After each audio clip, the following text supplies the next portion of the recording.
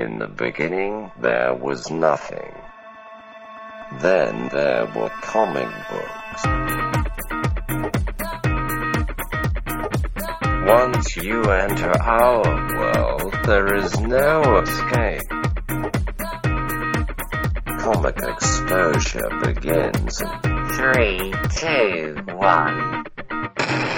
Welcome to the Comic Exposure Podcast. My name is Josh Buckley, and my podcast... Vanilla Ice. My podcast, Vanilla Ice, is the one and only... Trav, baby. Travis Rats. I'm Travis Rats. I'm getting Travis professional. Rats I'm getting on professional the show. now. I'm focused. I'm focused. You're focused. How many tequilas is that right now? How many tequilas 1 is that? tequila, 2 tequila, 6 tequila, 8 tequila. I don't know. Well, Last do tequila? I count the tequilas I had with dinner or just my post-dinner tequilas? All of them combined. Right. Cinco de Mayo is right around the corner, my friend. It is. All right, this is the Comic Exposure Podcast. And on the Comic Exposure Podcast, we talk comic books. On this very episode of the Comic Exposure Podcast, we are talking about a comic from Black Mass Studios called We Can Never Go Home. That's what this episode's about, a comic book club episode. We have a returning guest on. Our guest is the one and only Chris Moore. Chris Moore, say hi to everybody. Gentlemen, thank you so much. Hello, everyone, and thank you for having me back. It is a thrill, honor, and pleasure. Can I say something in front of you two gentlemen?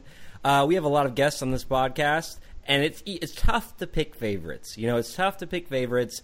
It's like when you teach, Josh. You can't pick a favorite student out loud, but in your head you have a favorite student. Yeah, you have one. I would say Chris is in the running for one of my favorite guests. Hey, Chris has a nice radio voice, yeah. and I think it comes from all those years of like production in college, right, Chris? Yeah, I spent a lot of time in that, so thank you so much. I appreciate that. No problem. And You he's not even my buddy. He's your buddy. He's not. And you know what? I feel like I've known him for years. I feel like I've known him for years. At least a year, because we're almost a year out from the time he was on the podcast. That's right. Yeah, this is about March or April of last year. Yeah. Yeah. So Chris was on the appearance. Yeah, yearly appearance. Chris Moore was on the podcast last time when we talked about Batman Zero Year, and we promised him we'd do Batman Zero Year Part 2, and that never happened. So It's a single tear. Have you read it though? Did you read it? Yeah, I've read a lot of them. I've spent a lot of time since I've been on the podcast last. My appreciation of comic books has increased 20, 30, 40, 50-fold. I've spent a lot of time basically going back. I'm still kind of trying to work my way out of my comfort zone of superhero comics, but I've gone through a lot of the New 52 with DC, Justice League, Batman. I'm trying to like Superman. It's a tough one to like Superman sometimes. A lot of Avengers vs. X-Men. Went through a lot of that, just trying to hit where I can, and it's been great. I've had a lot of fun with it, so it's I appreciate all you guys have done to kind of rekindle the interest in it. No, Travis, we've done our job. We can close up the podcast. We've exposed. We can close it down. You've been exposed. We've done it. Back Chris it Moore up. is our success story. No, that's good. That's good to hear. I like when people come back into the fold. It's really cool, and I think when you start steering away from superhero comics, you just find that the media of comics opens up so much. And one of the things that I've discovered with this I'm getting real, guys. I'm getting real with you now. I'm getting a little bit misty. Okay. But one of the things that I discovered with this podcast and working with Josh is that it's really good to step out of your comfort zone, because then you read things that you wouldn't normally read, and they're really magical. It's good for you. Which is kind of why I wanted Chris to read this book, because I know that Chris is like a big Batman fan. He's a superhero comic book reader. And so we were at Amazing Comic-Con, right? We were all at Amazing Comic-Con. And I had read this book before Amazing Comic-Con, and I had said I read it when it came out in December. It came out in trade, and we were at Amazing Comic-Con. And then I told Chris Moore, you need to buy this. You have to buy it. I think it was $9, $10. And I said, buy this and read it. And he did. And now he's on the show to talk about it because I forced him to read it well, I guess there's some superpowers in it, but it's not a normal superhero book. So let's Chris, you beat me. I was going to ask, because we normally ask our guests. Travis asked them. What do you normally ask them, Travis? I normally ask them, what's your shoe size? Exactly. Ooh. No, wait, that's not it. That's not it. Okay. I'm we happy always to ask. answer, Don't. It's a different podcast. You're thinking about what's your shoe size. That's a whole different podcast network. I'm here to ask you what your first exposure to comics was. Normally, but we already know that. That's ancient history. Right. Go back, listen to the Batman episode. And then I was like, my goal was to go, Chris, what have you been reading lately? And you just told us all the stuff you've been reading lately. So you stole my question and my thunder, which is okay. Well, Go ahead. Yeah, go ahead. One of the things that's come up is my mom of all people was like, "Hey, I found all these comic books in the attic. I want to get. I don't know what to do with these. Do you want them?" So I went over to their house and I found in what I guess is a technically mint condition for what they are, just old X-Men comics, like the ones like right out of the '90s. I found, and I had some Ren and Stimpy ones. Yeah, I was into that. They're bad, but I went through and I started going through them, and I had them all in the in the sleeve and everything, and I just started reading them. I'm like, this is still awesome. Like, and I was like, I got all nostalgic, and it was like the best feeling. Idiot. So. No, that's awesome. Exactly. Yeah, I think I think my parents have pretty much taken every remnant of me out of their home. So I don't think I'm going to have that experience. Yeah, exactly. That experience of like 5 years from now, them uncovering like a long box and being like, oh, going through it again. So enjoy it, Chris. Your parents love you. I took all mine and sold them on eBay 2004-ish, 2005. What did you buy? What did I buy? Yeah, eat that Snickers right into the mic. Well, I didn't buy anything. I used that. I'm on a diet. What'd you buy? A Happy Meal with those? With that? What'd you get? I sold them to pay bills, dude. I was like dirt poor. I didn't get nearly any money for them, but I just was like, I've got all this stuff. My parents said take it, and I've been at their house forever. I lived in a small apartment with, with my daughter and my ex-wife, and I was like, man, I've got way too much stuff, so I just sold it all on eBay. Dude, Kevin Smith sold his comic book collection to make a movie. You sold it to make rent. That makes you a sellout. Yes. Now I think that makes me even more like. It makes me even more hard up than Kevin Smith is. You know what I mean? How dare you feed your child with your comic books? I'm such a dick. So, our episode today is on We Can Never Go Home. Gentlemen, I think we can dive into it. You ready? Or do you want to talk about some more stuff? No, man, I'm ready. Let's do this. Okay, but I maintain the right to get sidetracked at any point during this conversation. I wouldn't expect it any other way. So, and preface. It has been. I think you gave me this trade months ago because you're like, I don't know if we're going to do on the podcast, but I want you to read this. And I read it like the week you gave it to me, and it has been since then since I've looked at it. I have a good memory of it, and I remember reading it. I was reading it as if I was going to talk about it. So we're straight here. We're good. I just want to. If I miss a name... Travis is like, I have no idea what this book is about. That's why. So I reread it last night. Again, I had not read it since I bought it probably in December. I reread it last night because I was like, man, I need to reread this book. One, because I'm coming out right now. I really like this book. I like it a lot. So I'm laying my cards out right now. Travis, what do you think? I have mixed feelings about it. We'll get into that. If you take out the very last 2 pages, what do you think of the book? I think it was an enjoyable read. Okay. I'm gonna keep my rest of my cards close to my vest. Chris Moore, quick, what do you think of it? I'm kind of in the same boat. My initial review was I really liked it. But then towards the end, it kind of started. Well, I don't want to get too deep into it already when we're just at the start, but I liked it a lot. I like for being exposed to something that was different from what I'm used to. I liked it a lot. But I'll elaborate on that as we move on. So let me give the rundown. We Can Never Go Home is out on Black Mass Studios. Art by Josh Hood and Brian Level. Colors by Amanda Skirty and Tyler Boss. Letters by Jim Campbell and David C. Hopkins. There's a bunch of design work in the covers and stuff, and that's all by Dylan Todd. And it is written by the writing team Matthew Rosenberg and Patrick Kindlon. And then all the covers were done by Michael Walsh. And this trade from Black Mass Studios is $10, 5 issues. Like $2 an issue. This right here, this Image pricing, that $9-10 thing that Image does. When other people do it, I will buy it all the time. $10.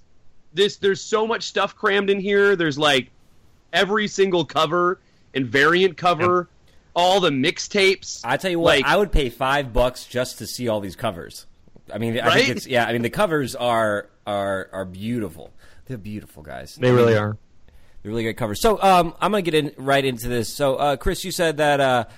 You want to do the synopsis? Oh, yeah. Sorry. Go ahead. Look at this. I'm just so if you we're gonna talk about this. If you haven't heard this one, I'm still gonna tell you. I'm gonna spoil it, but I still want you to read it. So essentially, here's what it is. This book is about two teenagers. It's the year 1989, and we're dealing with Madison, who has superpowers, and Duncan, who does not have superpowers. There is a little bit of an accident. Madison saves Duncan, kills Duncan's dad. They take off. They get involved with the FBI and some drug dealers and a bunch of crap. Everything that can go wrong goes wrong, and it's like a road trip, but not entirely a road trip, but kind of an escape movie. Again, an escape comic book, if I could say that. That's my short summary on it. Plus mixtapes, guys. Plus mixtapes. When I started reading it, that was my initial thought. I wonder if this is why he wanted me to read it, because I started to look at the artists on those mixtapes, and I thought of you, and I go, I think he might have been onto something with this. But yeah. All right, so I want that mixtape cover as like a shirt. You know, it's a great, just like the yellow shirt with that mixtape tape on there. So you hit the first. Can we talk about just how annoying the names Duncan and what is it, Madison are? Mm-hmm. Yeah. Oh God. Those seem a little not 80s. That's the one thing I will say. Yeah. Those are. Go ahead. Those are children born in the late 80s. As a teacher, those are children born in the 90s. Right. I have lots of Duncans. In Madison's. All right, so let's talk about that. Let's talk about that right Duncan there. Doesn't strike me as a loner name. This is a book that takes place in the 80s, right? So I'll do a little nitpick at the beginning. This didn't take me out of the story, but I think they missed an opportunity in the story. It takes place in the 80s. It doesn't feel like the 80s except for the mixtape. Even the style of clothing doesn't really... There's not a lot of 80s style of clothing. The coloring, I love the colors in this book. Yeah. But the colors don't scream 80s to me. And so when I was re-upping my information on the story, I was like, oh yeah, this did take place in the 80s. And I'm going to tell you, when I read it initially, and even though every chapter starts with 1989 in a small town... I never put that it was in the 80s until I read an interview, and he's like, oh, it takes place in the 80s. I never placed it in the 80s because there's a quick scene where he gives her a tape, and she's like, I don't have anything to play this in. Right. Yeah. And I was like, of course you don't, because it's 2015. But then it's in the 80s. But I was like, this is like a kid who loves weird music, who is some sort of even more of a loner than a punk rock loner in the 80s. To me, I don't know. I don't know that it matters when it takes place. Why did they set it in the 80s, you think? Just because they had nostalgia for that? Or they were going back to it? Or were they trying to make allusions to, Valley Girl and some of the John Hughes type of a little bit of it reminds me that Jawbreaker or Heathers kind of aesthetic, you know what I mean? Is a good one, yeah. It's very true romance too. It is. Yeah, it definitely. I guess it plays it's kind of in that vein of an '80s movie a little bit, right? But it doesn't seem to me. It doesn't seem like it's set in the '80s, and I don't think it doesn't take away. Yeah, it doesn't take away from the story either way. But it was one thing where I'm like, oh, it's in the '80s, even though that tape says 1989 every time. I just didn't it. Didn't resonate with me for some dumb reason. We read Batman Returns a couple weeks ago for the podcast. No, Batman Returns. We read Batman Dark Knight, and that is so 80s. And you're like, where's that? Why can't we have that 80s in this book? And when you guys were trying to figure out who directed RoboCop, I was screaming, Paul Verhoeven! I was getting berated because I didn't know it took place in Detroit. Damn it! Right. So that aside. I don't know. It's in the 80s, but I don't think it matters. I think it plays well either way. that's one thing I would say I enjoy about it, is that it didn't seem like it was pigeonholed in a time. You know, they do, like, there's no cell phone usage. There's like a payphone, and maybe that should have made me go, oh yeah, it's not right now because they use a payphone. But there's nothing that makes it seem set in any decade. Like you said, Travis, the clothes are pretty normal. There's nothing that screams time period in it. I would say and maybe if it is going to scream a time period, it screams grunge, early 90s to me more than 80s. I guess it's 89. Maybe. I guess it's 89. We're good. Yeah. We're good. The 80s are Bizak, though, dude. The 80s and 90s are back. So all the kids dress like this now anyways. Maybe that's why it didn't catch to me. Because as someone who teaches high school, all the kids wear like tight pants and Converse, so they all dress like Duncan. Remember in the 90s when you wanted flannel? Like, they didn't have flannel really made for teenagers, so you had to go to like dad's. Yeah, you had to go to like the guys section at JCPenney's and buy the most squared off, awful, untailored flannel shirts, just boxy, like poor man's shirts, and it was glorious. Of course you did. All right, so let's get into it right now. Did we just go into an SNL skit? Did we just go into Goat Boy? Hey, remember the 80s? The 80s. All right. So here's what I want to know. We're following these two teenagers around. Travis Ratz, Chris Moore.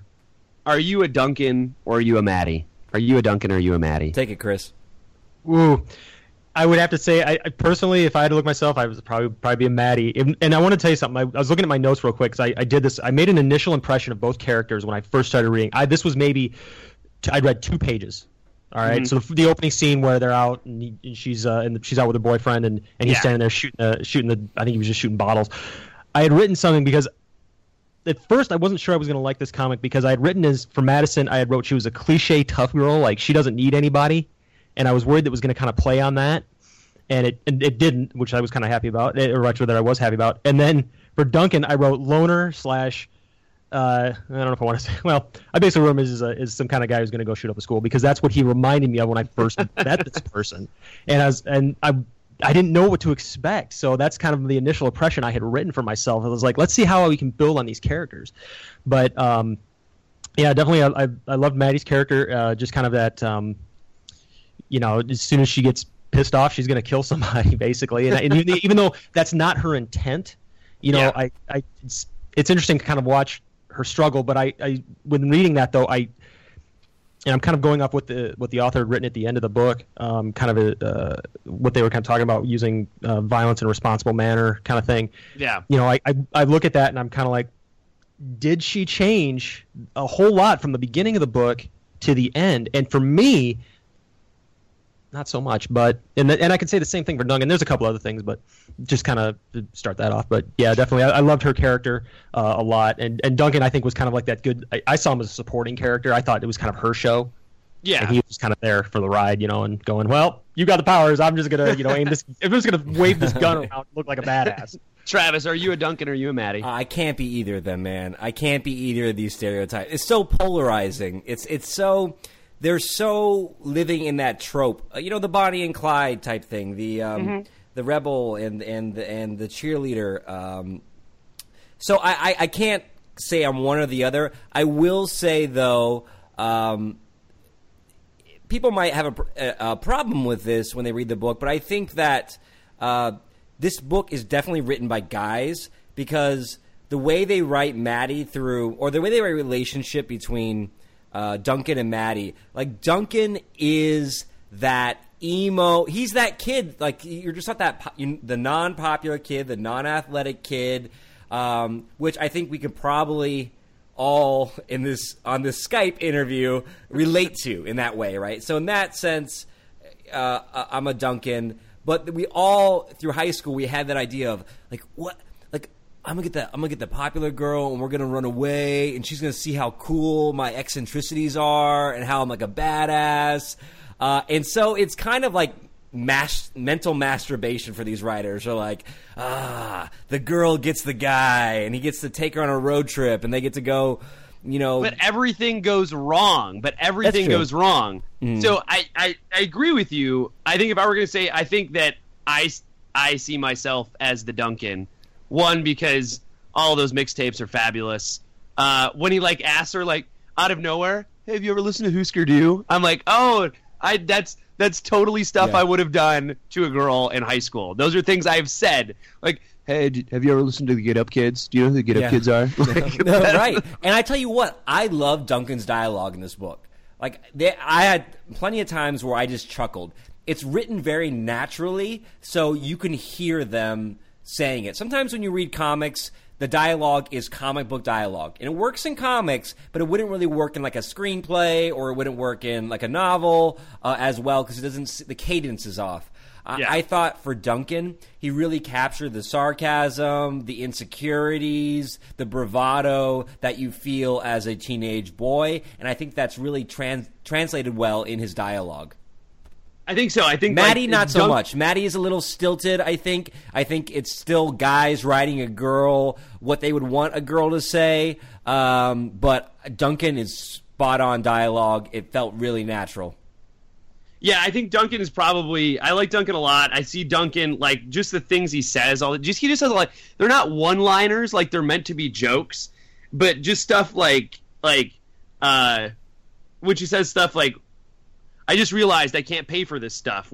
She tries on all those outfits and she picks out clothes, and he goes, "We don't pay for things anymore, Maddie. We're outlaws." Like, there's this sort of like natural matter of factness to the delivery of everything he says that I found like kind of like, wow, I don't see a lot of writing like that where it seems very natural. Right. You know, it's quippy, and he has when he does like even when he does like that scene where the dad dies. And he turns and he says, "Say hi to Mom for me." But it's cheesy, like you'd say like an 80s action movie, but you could tell that he's doing that on purpose. Like, it's his, like, "Oh, this is what I'm supposed to say," and it's going to come across as like, it's funny. You know, they're poking fun at some of those tropes. So this is... in all intents and purposes, it starts as a road trip story, right? Or I'm going to say it's an escape story, right? They screw up, or a bad thing happens and they run, and then another bad thing happens and they run, and then another bad. You know, like it's this continual crap we messed up sort of thing. And it reminds me, so the story of these two teenagers trying to figure out, let's run away.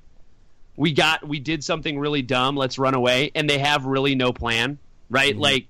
Like Duncan's plan is literally, we got money and food and we're just gonna go, right? That is such a teenage boy plan. Yeah. Like, that's all we need to do. Well, you know. Here's a question, Chris. I'll ask you this. One of the things that Josh is getting at there is that this book really takes several genres and kind of puts them together. You have that backbone of that road trip and that getaway crime, that crime road trip story. But then we mix in superheroes and superpowers to it, right? Mm-hmm. Now, you're familiar with both tropes separately. How do you think they work together in this book? Ooh, that's a good one. In terms of like the way I read it and kind of coming together is that, that's a really good question. I thought I had something on my head. No, and I think it's left my head. Well, it's because it's so the premise, teenage love, right? We have that. That's really realistic. That's very grounded. Even the crime and violence always seems to ground stories. Natural born killers. Kind Nailed of thing, it right? Exactly. But then, so you're like, okay, I'm going with this. But when you throw in superpowers into any genre, you have the ability of tipping the balance into something goofy or turning it into... How does he handle... Maybe that's a better way of saying it, Chris. How does he handle the balance of genres in here? I think the way that if you look at it, if you take out the superpowers, you take away everything, you've got a basic teenage story. Right. You throw in obviously we add in the superpowers, you can do a little more with the story. You know, you can do more with her character, because I think without the powers, Maddie's a bland character. Mm-hmm. And I think Duncan actually, as he moves on, I think he kind of, he has like you said, he has more one-liners. The story is written in the sense of it's a guy writing it, so obviously they're going to promote their thoughts into his head, and then they kind of guess what they think the girl would say. but the way they build on it with with her basically going, well, I don't need anybody, I can take care of myself, but then oh shit, I'm in trouble now, so how are you going to help me? But in reality, it's like really, I feel like she's carrying him through everything, but yeah, so it's good. Yeah. So Josh, can I ask you a question, Josh? A follow up on this. When we talk about the superpowers entering this story, I think Chris is right. I think you need that to make Maddie a more dynamic character, and you also need to stir the genre a little bit. Otherwise, you just have a crime teenage story. Yeah. Do we need to explore the powers any further than, oh, she has powers, let the story naturally take course? I would say that there's part of me that goes pardon me, when she was the only one with powers, I think I liked it. I think I liked it a little more. I get the idea of like, oh look, I kind of like the FBI part coming after her. Mm-hmm. The thing that I think that maybe I didn't like, where I was like, oh, I don't know if I need that, is the drug dealer having people with superpowers, right? Can I ask you guys something? Yeah. As I was reading this story, do you feel like there were certain things, and you touched on this with the powers and everything, do you feel like there was parts of the story that either just weren't hashed out because it was intentional? For instance, her powers I feel like you don't get a lot there. You don't get a lot with the FBI. It's like, all right, they exist. I feel like I kind of wanted a background to them. Same with the drug dealer. I wanted like more of a reason to kind of care to get into these characters, because I felt like the author spent a lot of time building up the road trip. All right, and then all of a sudden you get to chapter 4, and then just shit hits the fan, and everything's just going like that. And part of me wanted to see, okay, can I get this fleshed out a little bit more? But maybe that's the whole point, was to kind of just give you more of the action and kind of leave all the other stuff. I think that's part of it. I think you're supposed to feel. I think part of it is we are in Duncan's and Maddie's shoes, right? So we're not really supposed to know what the FBI is. We're not really supposed to know about the drug dealer and all that stuff. We're kind of experiencing it through them. So I'm okay with not knowing a whole lot about it. Mm-hmm. And there is supposed to be more. There is supposed to be more of this book. And so I think it'll explore that maybe a little further. But I would say like the one thing I kind of really enjoyed oh man, she has superpowers. Where is this going to take them? What kind of trouble can they get into with this as they run away? And I think it still would have, I guess, what threat is the drug dealer if she has superpowers, right? So that's not really a threat in terms of like they need to escape from it, because you just saw her decimate the police, right? Like she runs out, they're shooting at her, she throws a cop car, there's a cop up on the roof. And so the only thing that can slow them down is someone with similar abilities, or a force that has the same sort of power. Well, and I think the drug dealer does that. That's where they choose to go with it. I think this is a good book, and it's one that I would recommend to people. I would choose who I recommend it to, but it's definitely enjoyable. What keeps it from being a great book, in my opinion, is that it suffers from not knowing what it is yet. Now, it's only, 4 or 5 issues in the first volume, so that's, I mean, it's tough for me to say, it's 5, you have to know what you are in 5 issues. But maybe for me, it's, I liked what it was in the first 3. I liked what it was in the first 3. And you could have rode that out for 25 issues and had me hook, line, and sinker.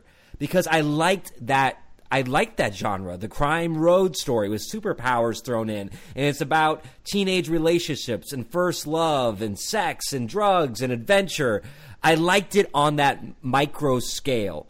And then as Chris was saying, there's this turning point when all of a sudden the pacing gets thrown off. Things are being thrown at these characters that seem unjustified, that seem out of their realm, at least in these first 5. The authors could bring it around and make it make sense. It's tough when you decide to divide up a series into volumes, and then if that volume has a weird end, it could really throw off the curve on what the story looks like. But for me, I guess the reason that kept me from making it a great book is because I think it started off great, lost what it was, lost a little bit of control of its pace, and lost a little bit of my motivation to read more at the end. Do you think it became more of an action book at that point after chapter 4? Like you start off as just basically it was all story, like the two of them, and Right. then all of a sudden you get all these other things thrown in, and then go ahead. I don't want to read a book about science and government. I was going to read this book about mixtapes and punk rock and superpowers, and then that's what drew me in too. Yeah. I would agree with you guys. I think there's this weird middle part where they go to the drug dealer, but then you get to see Duncan save Maddie again, and she gets to come back and save him. They have this kind of repeated cycle of he saves her, she saves him, and it gets muddled in that one middle section where they go to the drug dealer's house. But then once Maddie uses the FBI to like save him, and then there's that action sequence at the end, I'm like, all right, I'm back on. They're gonna take off together, and then I didn't get that, and so the ending is what kind of made me. The ending is the only thing I didn't really like. And more, If I'm It- really gonna put it, there's 3 pages, like a prologue, and if that prologue weren't there, I think I'd be like, in my head, I can imagine him catching her, like she's on the road, and he picks her up, and then the story continues on this sort of like crazy punk rock, road trip. My biggest issue with the ending. Oh, sorry. I'm sorry. I didn't know you're done. Yeah, I'm sorry. but when that ending hits, I go, there's this big skip in time for a prologue where I'm like, oh, I don't know that I want to know where this goes next. Did it feel shoehorned? That's what it felt like to me. Like, it's okay. This is suddenly 3 months later, and all right, I was not expecting that. Why am I reading these last 2 pages? Why is everything different? This doesn't make sense to me. I lost track of all the characters' motivations there in the last books. Why is she saving him, and then they're betraying each other, and then they're moving around, and now she's really pissed at him for some reason. I thought, I think it's just a pace issue. That when you speed up the pace and you try to cram things in, as an author, you might think that you have clearly established the motivations of the characters. But as an audience, as someone who's reading this, I had to really pay attention. Now, if I went back through and gave it a second and a third read, I might be able to kind of track the change of motivations. But for me, Duncan has always been a squirrely character as trying to figure out where exactly he's coming from. I know he's in love with this girl, and I know he's had a bad family, but some of his actions seem to come unjustified. From teenage hormones. And is that a cop out, like saying, well, he's a teenager and they're all over the place. He probably has ADD. Maybe you should write it in an Adderall line. No, I'm not saying that, but I think when you think about it as what are his motivations were, he starts off at the very first chapter like, man, you've got powers, you should get the hell out of this town. Right. And then he has an opportunity to use her to get the hell out of the town, right? And so he does. And then they just end up getting themselves in more and more trouble. And so he keeps trying to, he likes this girl. And so he keeps trying to, either save her or whatever it is, but he can't. He doesn't have powers. So he's been lying to her. That's my next question. Yeah. But, yeah. Does he have powers? No, he does not. He does not have powers. Because he wouldn't save her. Well, I mean... He wouldn't save her. And she said, you lied to me. And he said, yes. No, he didn't say... He never admitted to not having powers. He says he has the power to kill people with his mind.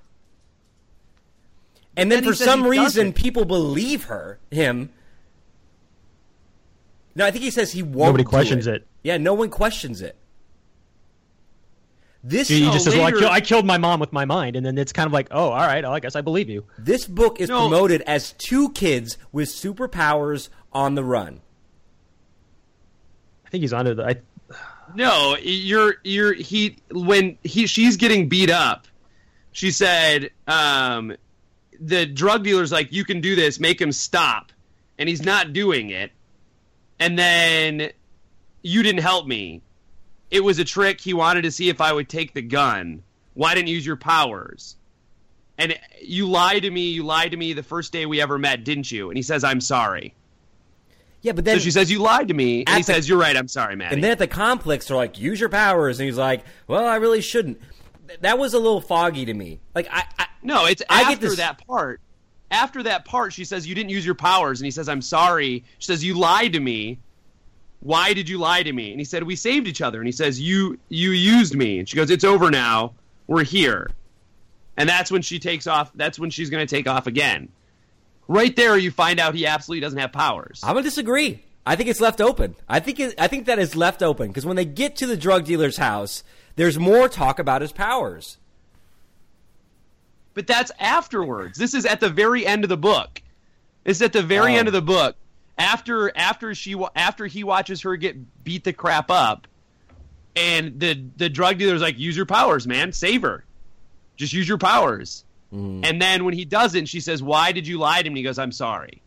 I feel like he said that just because he wanted her not to feel alone, and that because obviously, and of course he likes her, but he doesn't want her to feel alone. So he says, well, I can kill people with my mind. So she feels like, okay, I can relate to you. We can work together and we can get along. And yeah, I think he uses that as a way to like hang out with this chick who he thinks is awesome, and he wants to get out of town. Well, see, I thought that because obviously when you start to explain his powers, you're like, that's ridiculous. You don't have those powers. And I feel that they set that up so you're like, oh, this kid's obviously lying to get in this girl's pants or to hang out with her. But then once the shit goes down and you see like him react to the violence at the drug dealer's house, and then at that end line, it almost makes me think that, well, now he's thinking strategically, and there might be more to what he says about having powers than we initially papad.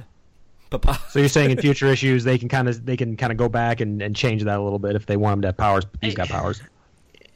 I just otherwise, don't think why put it in there? It's a silly I have the power. It doesn't Story. go anywhere. It has no payoff other than you lied to me. And you're like, it's his way of getting her to trust him. It's his way of getting close to her. Yeah. Haven't you ever told a girl that you liked something or you could do something that you couldn't do? Yeah, but dude, don't tell me. It makes Maddie an unbelievably foolish character, and she's not. She's supposed to be really, really smart. She has superpowers. Why wouldn't she believe that someone else does? Because she's never met anyone to that point who has, and he hasn't been able to prove that he has superpowers, except for she has the coincidental evidence of when they hang out, people freaking die. But that's she because of kills her. them all. Yeah. Well, maybe he wills it.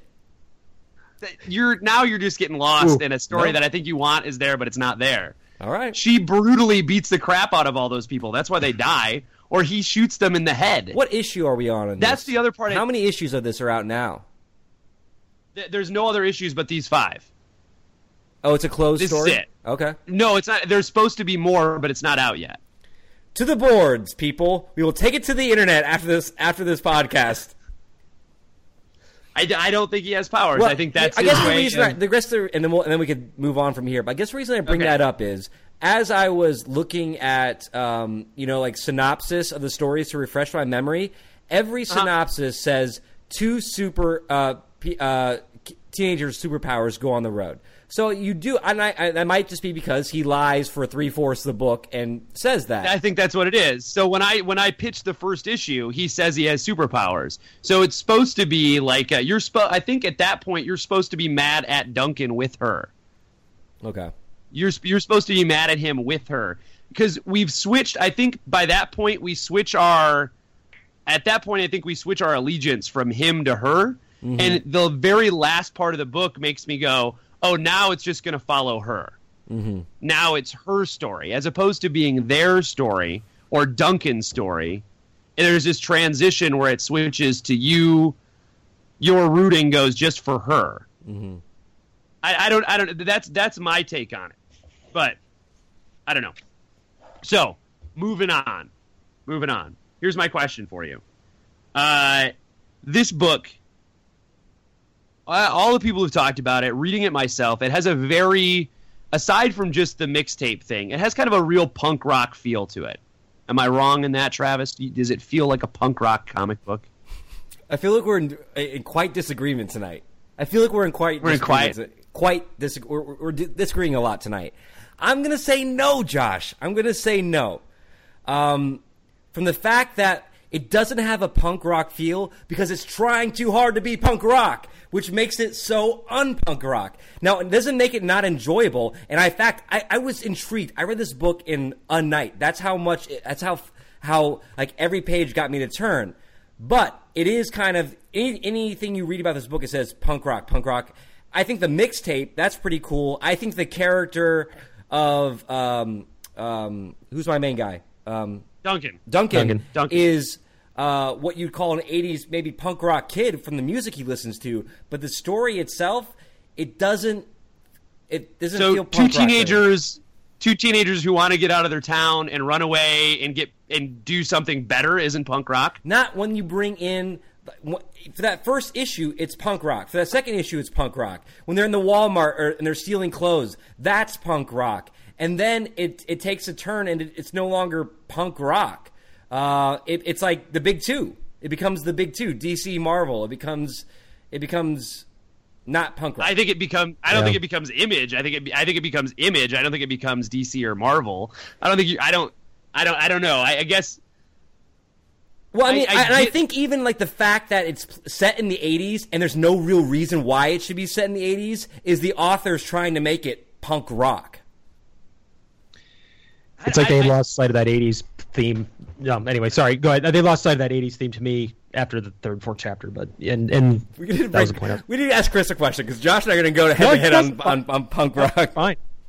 I'm an outsider to this. Like I'm not big on the punk rock scene, so I'm looking at it from the 80s. And you said earlier that it felt like a little bit like a John Hughes. That's exactly what I thought of it as too at the beginning, like this bizarro version where everything just awful happens instead of like it's like zany and fun. But no, it's not like that here. But and I will say, since we are talking about punk rock, I will say artistically that I really did think that there were some. I thought the colors in this were punk rock. I will say that. I think the colors are punk rock on this. Those clean backgrounds. 3/5 of the book.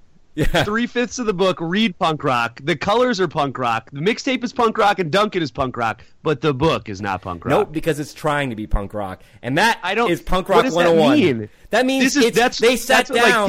They sat down. This is like what kids are you calling them posers? Are you turning into that kid in the 90s who call other kids posers? Exactly. So you're a douchebag who calls people posers now. No, I'm just saying these authors sat down. They said, "Let's write a punk rock comic book." Right? Okay. Like, for example, and that's not punk rock? Tank Girl is a punk girl comic. That's a punk comic book because it's just being itself, which happens to be punk rock. Isn't that so? By your definition, isn't it trying too hard to be punk rock? Isn't having cannons for boobs punk rock? Isn't that too punk rock? No. You're definitely. Because I don't know. That didn't exist when this exists. This is playing off on all the tropes that we know about punk rock. You can look up punk rock history, and it's gonna have leather jacket, check, bobby pins, check. Girls with big tits, missiles. That became punk rock after Tank Girl. I don't know, man. I think that you're. For someone who says that they like this book, I feel that you just want to argue with me tonight. That's what I'm getting out of this tonight. No, it's just the questions you legitimately ask are things that I disagree with. There are things I like about this book, but the things I like about this book are not the things that you like about this book. Then let's go into what do we like about the book? Because I feel like for a book that we've all said we liked, we've spent a good portion of it kind of knocking the book, and that doesn't make sense to me. So Chris, what do you like about the book? First of all, I liked everything. I hate to go back to the well again, but I liked the first 3 or 4 chapters. I loved being along for this ride of these two teenagers who just want to get away from the crap life that they have, and then adding the superpowers for me was it was cool, and it made it more fun, but it wasn't for me what drew me in. What drew me in was just these two people just trying to get away from a crap life, and then I wanted more of that. I wanted more of the road trip. I wanted more. I just wanted more of the story there. I wanted them to kind of elaborate on that, and I loved that. But then once they got to the drug dealer, once they got to the FBI and everything, it became something else to me, and I didn't know where am I supposed to? Is this an action thing now, or is this? So that's where I kind of lost it. But the first part of it, I absolutely loved to death, and that's when I started reading. When you recommended it to me, and I started reading it. I said, "This is actually really good. This is a fun read so far. I've never read anything like this from what I'm used to." But yeah, and so the art is gorgeous. I'll be honest with you, as a comic book reader, for me, I sometimes skip the art because I'm reading the story, and that's on me. but because I get so hooked in the story, I miss the art. With this book, I didn't miss the art. I mean, I was taking in every panel, and I was like, this is really gorgeous, and I just fell in love with it. And they go to the scene, and I love the throwback. As like I said, for a superhero guy like me, I love the throwback. So she's trying on all the clothes. You got the Phoenix, it's Wonder Woman. They got a Judge Dredd in here. She tries them all on. I was like, okay, this is cool, and just the way they interact with each other. It's just a cool. The chemistry there is just it's just fun. It's cool, and I'm a sucker for old Cadillacs. So, and I agree. The things you like about it are the things I like about it as well. I really like that relationship to it. It took me back to the nostalgic days when you had a crush on a girl and you make her a mixtape and you're one way at home, but then you become, somehow cooler around her. Duncan gets brave when he's around Maddie. He does things out of his character to impress her. She makes him a braver character. And I love Natural Born Killers. I love true romance. I love the genre of most of this book. And so I kept turning the page. And even when the superhero stuff got brought into it, even though it made me rethink the book in my head, there were some really fun things with the superpowers. When he sleeps with the girl who is he thinks is Maddie, and all of a sudden you're like, where did this come from? That chick is like grody, and like she pops up in the car and she's the old woman. I mean, even when the superpowers are brought in there, it changes the story for me, but it also I think the detriment of the fast pace is also one of the things that makes you keep reading it, because you got to turn the page to see what happens next, because something big is happening on every page for the last 2 issues of this book. So you're burning through this book, and I'm with you. I think Hood's art in this it's spectacular. I like it. It reminds me a little bit of Aja. A little bit. He's got a little bit of that. It reminds me of a little bit of Aja, which I really liked that when we read Aja a couple months ago, and I thought is better. I think Hood really loves drawing these 2 main characters because there's such. I mean, it's. I don't know what would you call it, Josh. It's not cartoony, but it's kind of.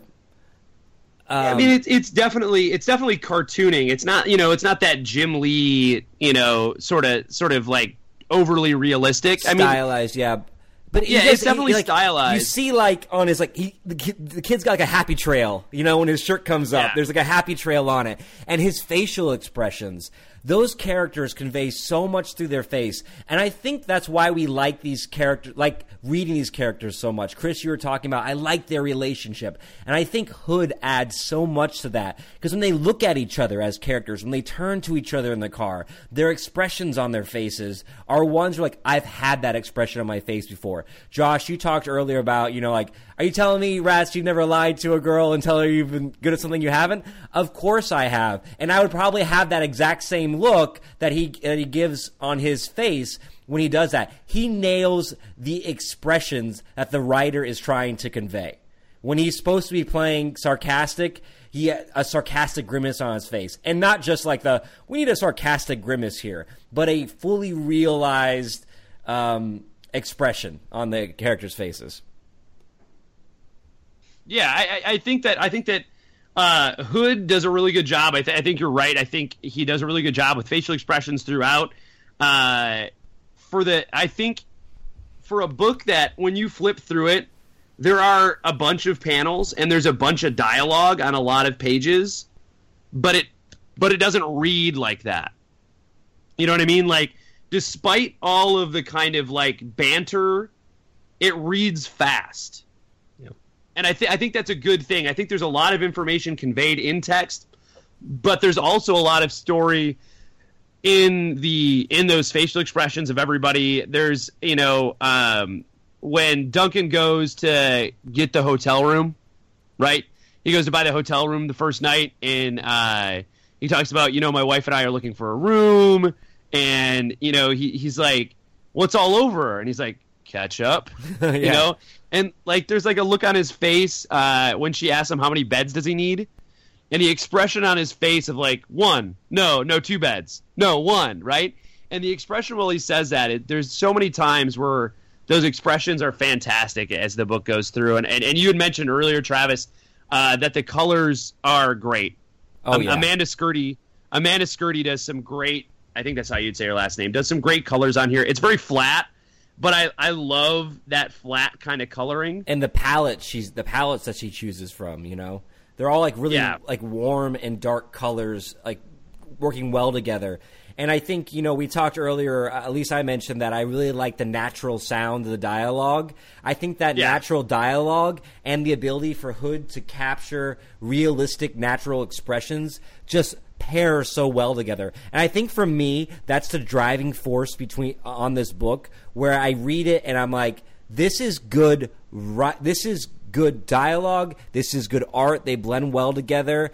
It makes this story seem more real, and it makes the fantastical parts, the superhero parts, more real as well. Now, regardless if they maybe take that superhero genre further than it needs to be, or they're exploring another end of it, I think even when the superpowers are going off and there's explosions and there's that, it's somehow still grounded by the art. And I think that's a really strong point of the story. I mean, I think where our disconnect in this is I like this book. I like it so much that I want it to be more. When you read something and you almost like you get possessive about it, and then you start making, well, I want it to be this. I want it to go this way. I want it to do this.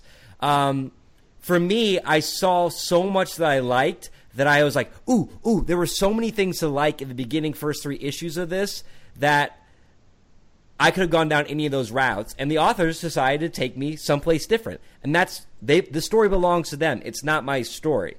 It's just that I would read the second volume of this because, especially after this conversation, I am now so curious as to what they focus on for the next couple issues.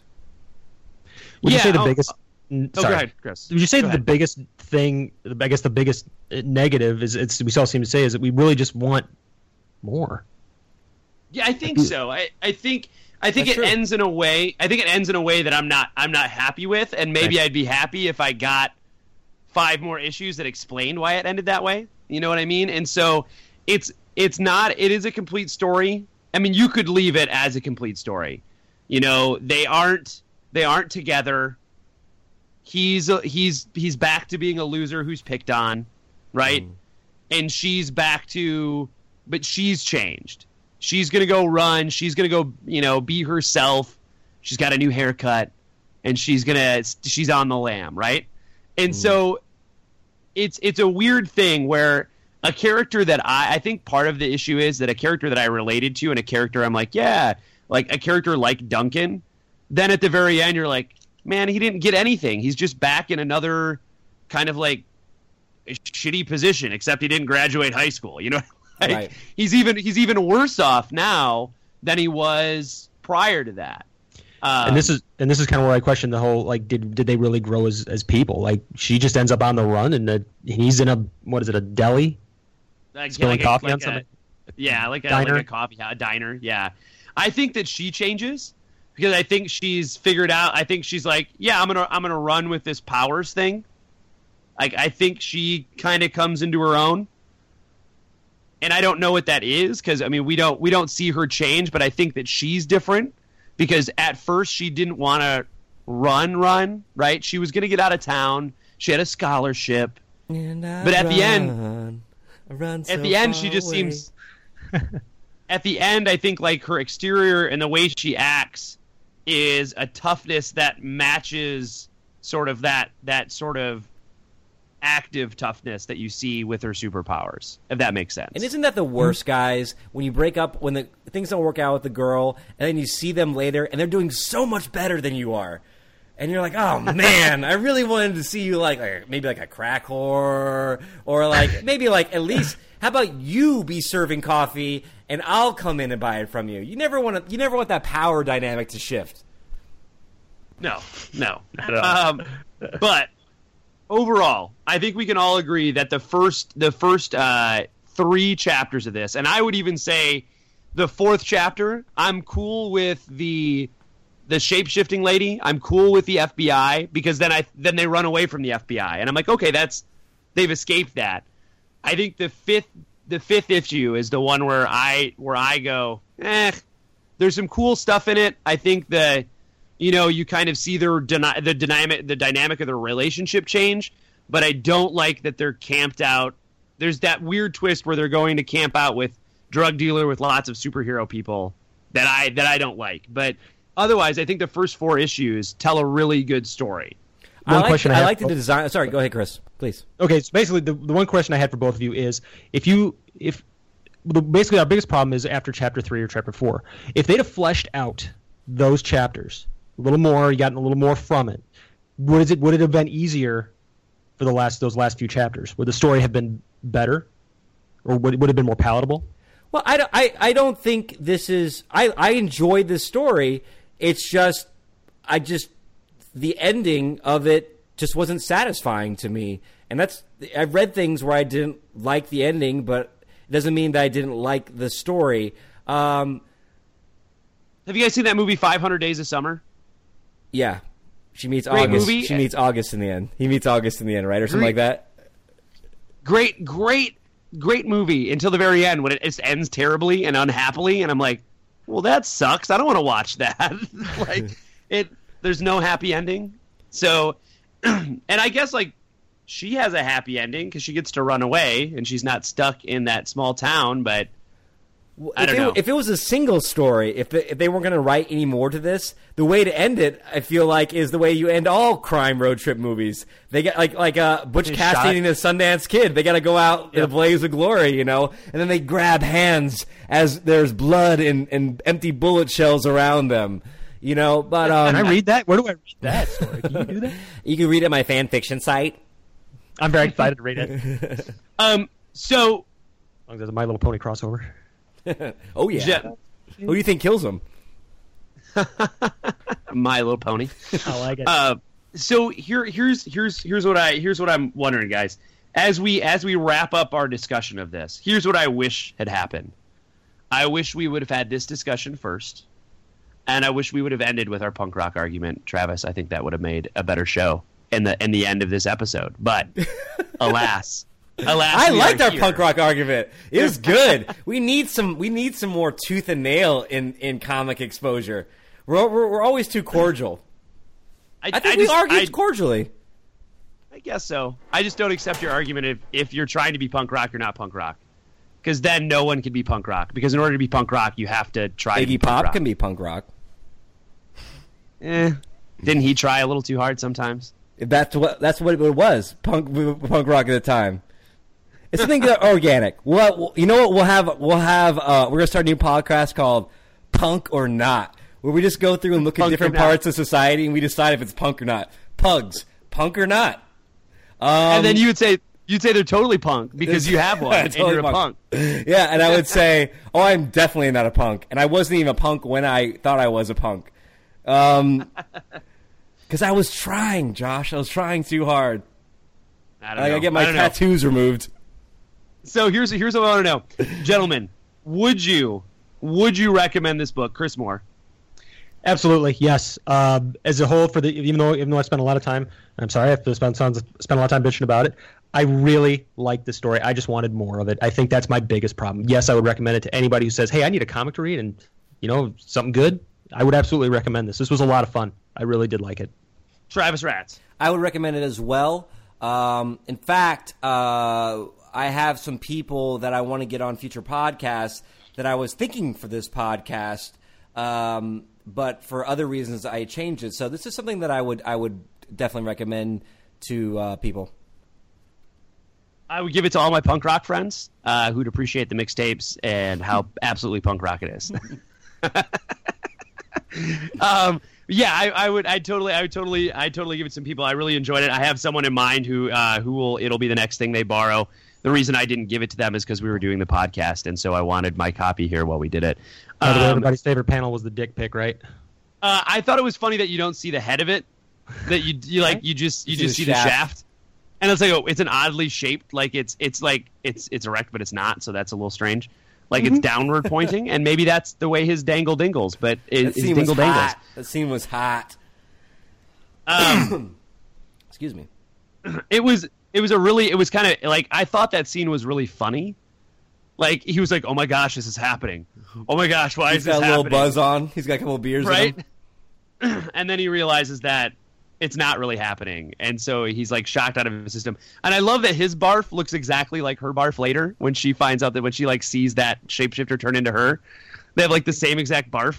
Right. I think my favorite panels are any of them where they're in the car. Those are just drawn so the perspective when they're in the car, that's going to be hard to draw, right? People in a car. Yeah. And I think that they're just done really well. Like, you feel like the environment of the car. There's some side profiles of them riding, and they're kind of spaced out. Like, it is like the Cadillac. You have that room in there, and they're just kind of lounging in the car on the run. Chris Moore, favorite panel? Favorite panel was Maddie taking a taste of snow. Just for the reason I picked that was because it was just that moment of out of all the shit that they deal with, and throughout the from the beginning to the end. It's like that one panel is just that one moment where it's just calm, everything's okay. And you could argue the carnival scene, but I for that one felt the most like, you know, for one brief moment, everything was just okay, and she was just happy. I think it's one of the only times you ever really see her smile and mean it. Yeah, I think you're right. I think that was a really cool panel. I think one of the panels that I really like, and I really like it because it's like it's gross, and so Maddie is beating the crap out of somebody. And when they get to the drug dealer place, and it's a series of 4 panels, and his face is just wrecked in that last panel. Like it's totally like murderized in that last panel. Oh yeah. And it is a lot of blood. It is just gnarly, and they're like ripping him off of her, and like that's how tough she gets when she's got those powers going. It's a gross panel, but there's just something about it where you can see that's how literal tough she is in that panel. So, Travis Ratz. Is she Filipino? Is she Chinese? Thai? I think she said Asian, and I'm not going to guess. But she's adopted. That was something that I thought like that was never filled out. That wasn't fleshed out either, and I kind of want to know where that goes. Like her parents were her handlers. Weren't like they had that aspect of like they were like the handlers, like they were assigned to watch this weapon of some kind, right? Yeah. So I think we've all agreed, despite our nitpicking and despite our arguments, that we all really enjoyed this book. I'm going to tell you what, I think this would make a great movie. I think it'd be a good movie. I think the pacing up to that ending part is a really good kind of fast pace, and maybe it works as a TV show a little bit better. It's a Matthew Vaughn movie. You know, from Kick-Ass and Kingsman. Yeah, he would take this material really well. I think it's fun. The wit is good. The dialogue is good. I think it translates well into film. I really dug it. So this kind of team, right? Rosenberg and Clendon. I think Rosenberg has a new book coming out called 4 Kids Rob a Bank. And it's about the title of the book is? Yeah, 4 kids. So far. It's like 4 kids rob a bank. They nail titling books, by the way. They come up with really good titles. So apparently it's about like 4 nerdy kids who end up robbing a bank. Like there's Dungeons and Dragons involved in it, like not actual dragons, but like the game Dungeons and Dragons. So it is on my pull list. I ordered it so I can get it single issues. You want to talk about you want to spend some money? Go try to find the variants of these on eBay, my friends, and look how ridiculously priced those are. Are they just like in the hundreds already? This book was this book is like it was kind of heralded as the best independent book of last year, and they didn't print a bunch of them because Black Mass Studios isn't a big company, right? And so getting your hands on those single issues, those original first prints, are super hard to come by. So, ladies and gentlemen, thanks for tuning in to Comic Exposure. We love comic books and we love each other. Chris Moore, thank you for coming on the show. Thank you so much for having me. I loved it. One of my favorites. Sorry that you had to hear One of my favorites. Sorry you had to hear me and Travis argue. Daddy, I love it. Yeah. I almost wanted to jump in with, Mommy, Daddy, stop fighting. Dad and Mom are sorry. Shut up, Chris! I'm sorry. So next up on the show, Travis Ratz, Next book we're reading is Tokyo Ghost. Tokyo Ghost. So you get to get back into your love of Sean Murphy as we read Tokyo Ghost. That's me licking my lips. That's not anything directed to you, Sean. So that's the next book on the podcast. Pick it up, give it a read. If you haven't read We Can Never Go Home, read it. I think it's fantastic. I think we all agree it's good. We just want more. Like, we just want more road trip. All right, gentlemen. Thank you for being on the show, Chris. Travis Rats, so Smooches. And ladies and gentlemen, you can find us on www.comicexposure.com and at Comic Exposure on the Instagram or on the Twitter. And there is a playlist for this already on Spotify. If you type in We Can Never Go Home mixtape playlist, you'll be able to hear all the playlist songs in the playlist. And there are 3 beautiful mixtapes that are 4 mixtapes that are on this songs segment. On this. Some Gorilla Biscuits. What? Yes. There's Gorilla Biscuits on here. There's like a beautiful mix of like just 80s like new wave, but then at the same time Gorilla Biscuits are on it and the Descendants are on it. But it's like it's this really weird mix of stuff that I love. The Minutemen and Ministry are on one of them. And how is that not good? So 5 mixtape worth of songs. So listen to some punk rock. And then, Josh, what do we say?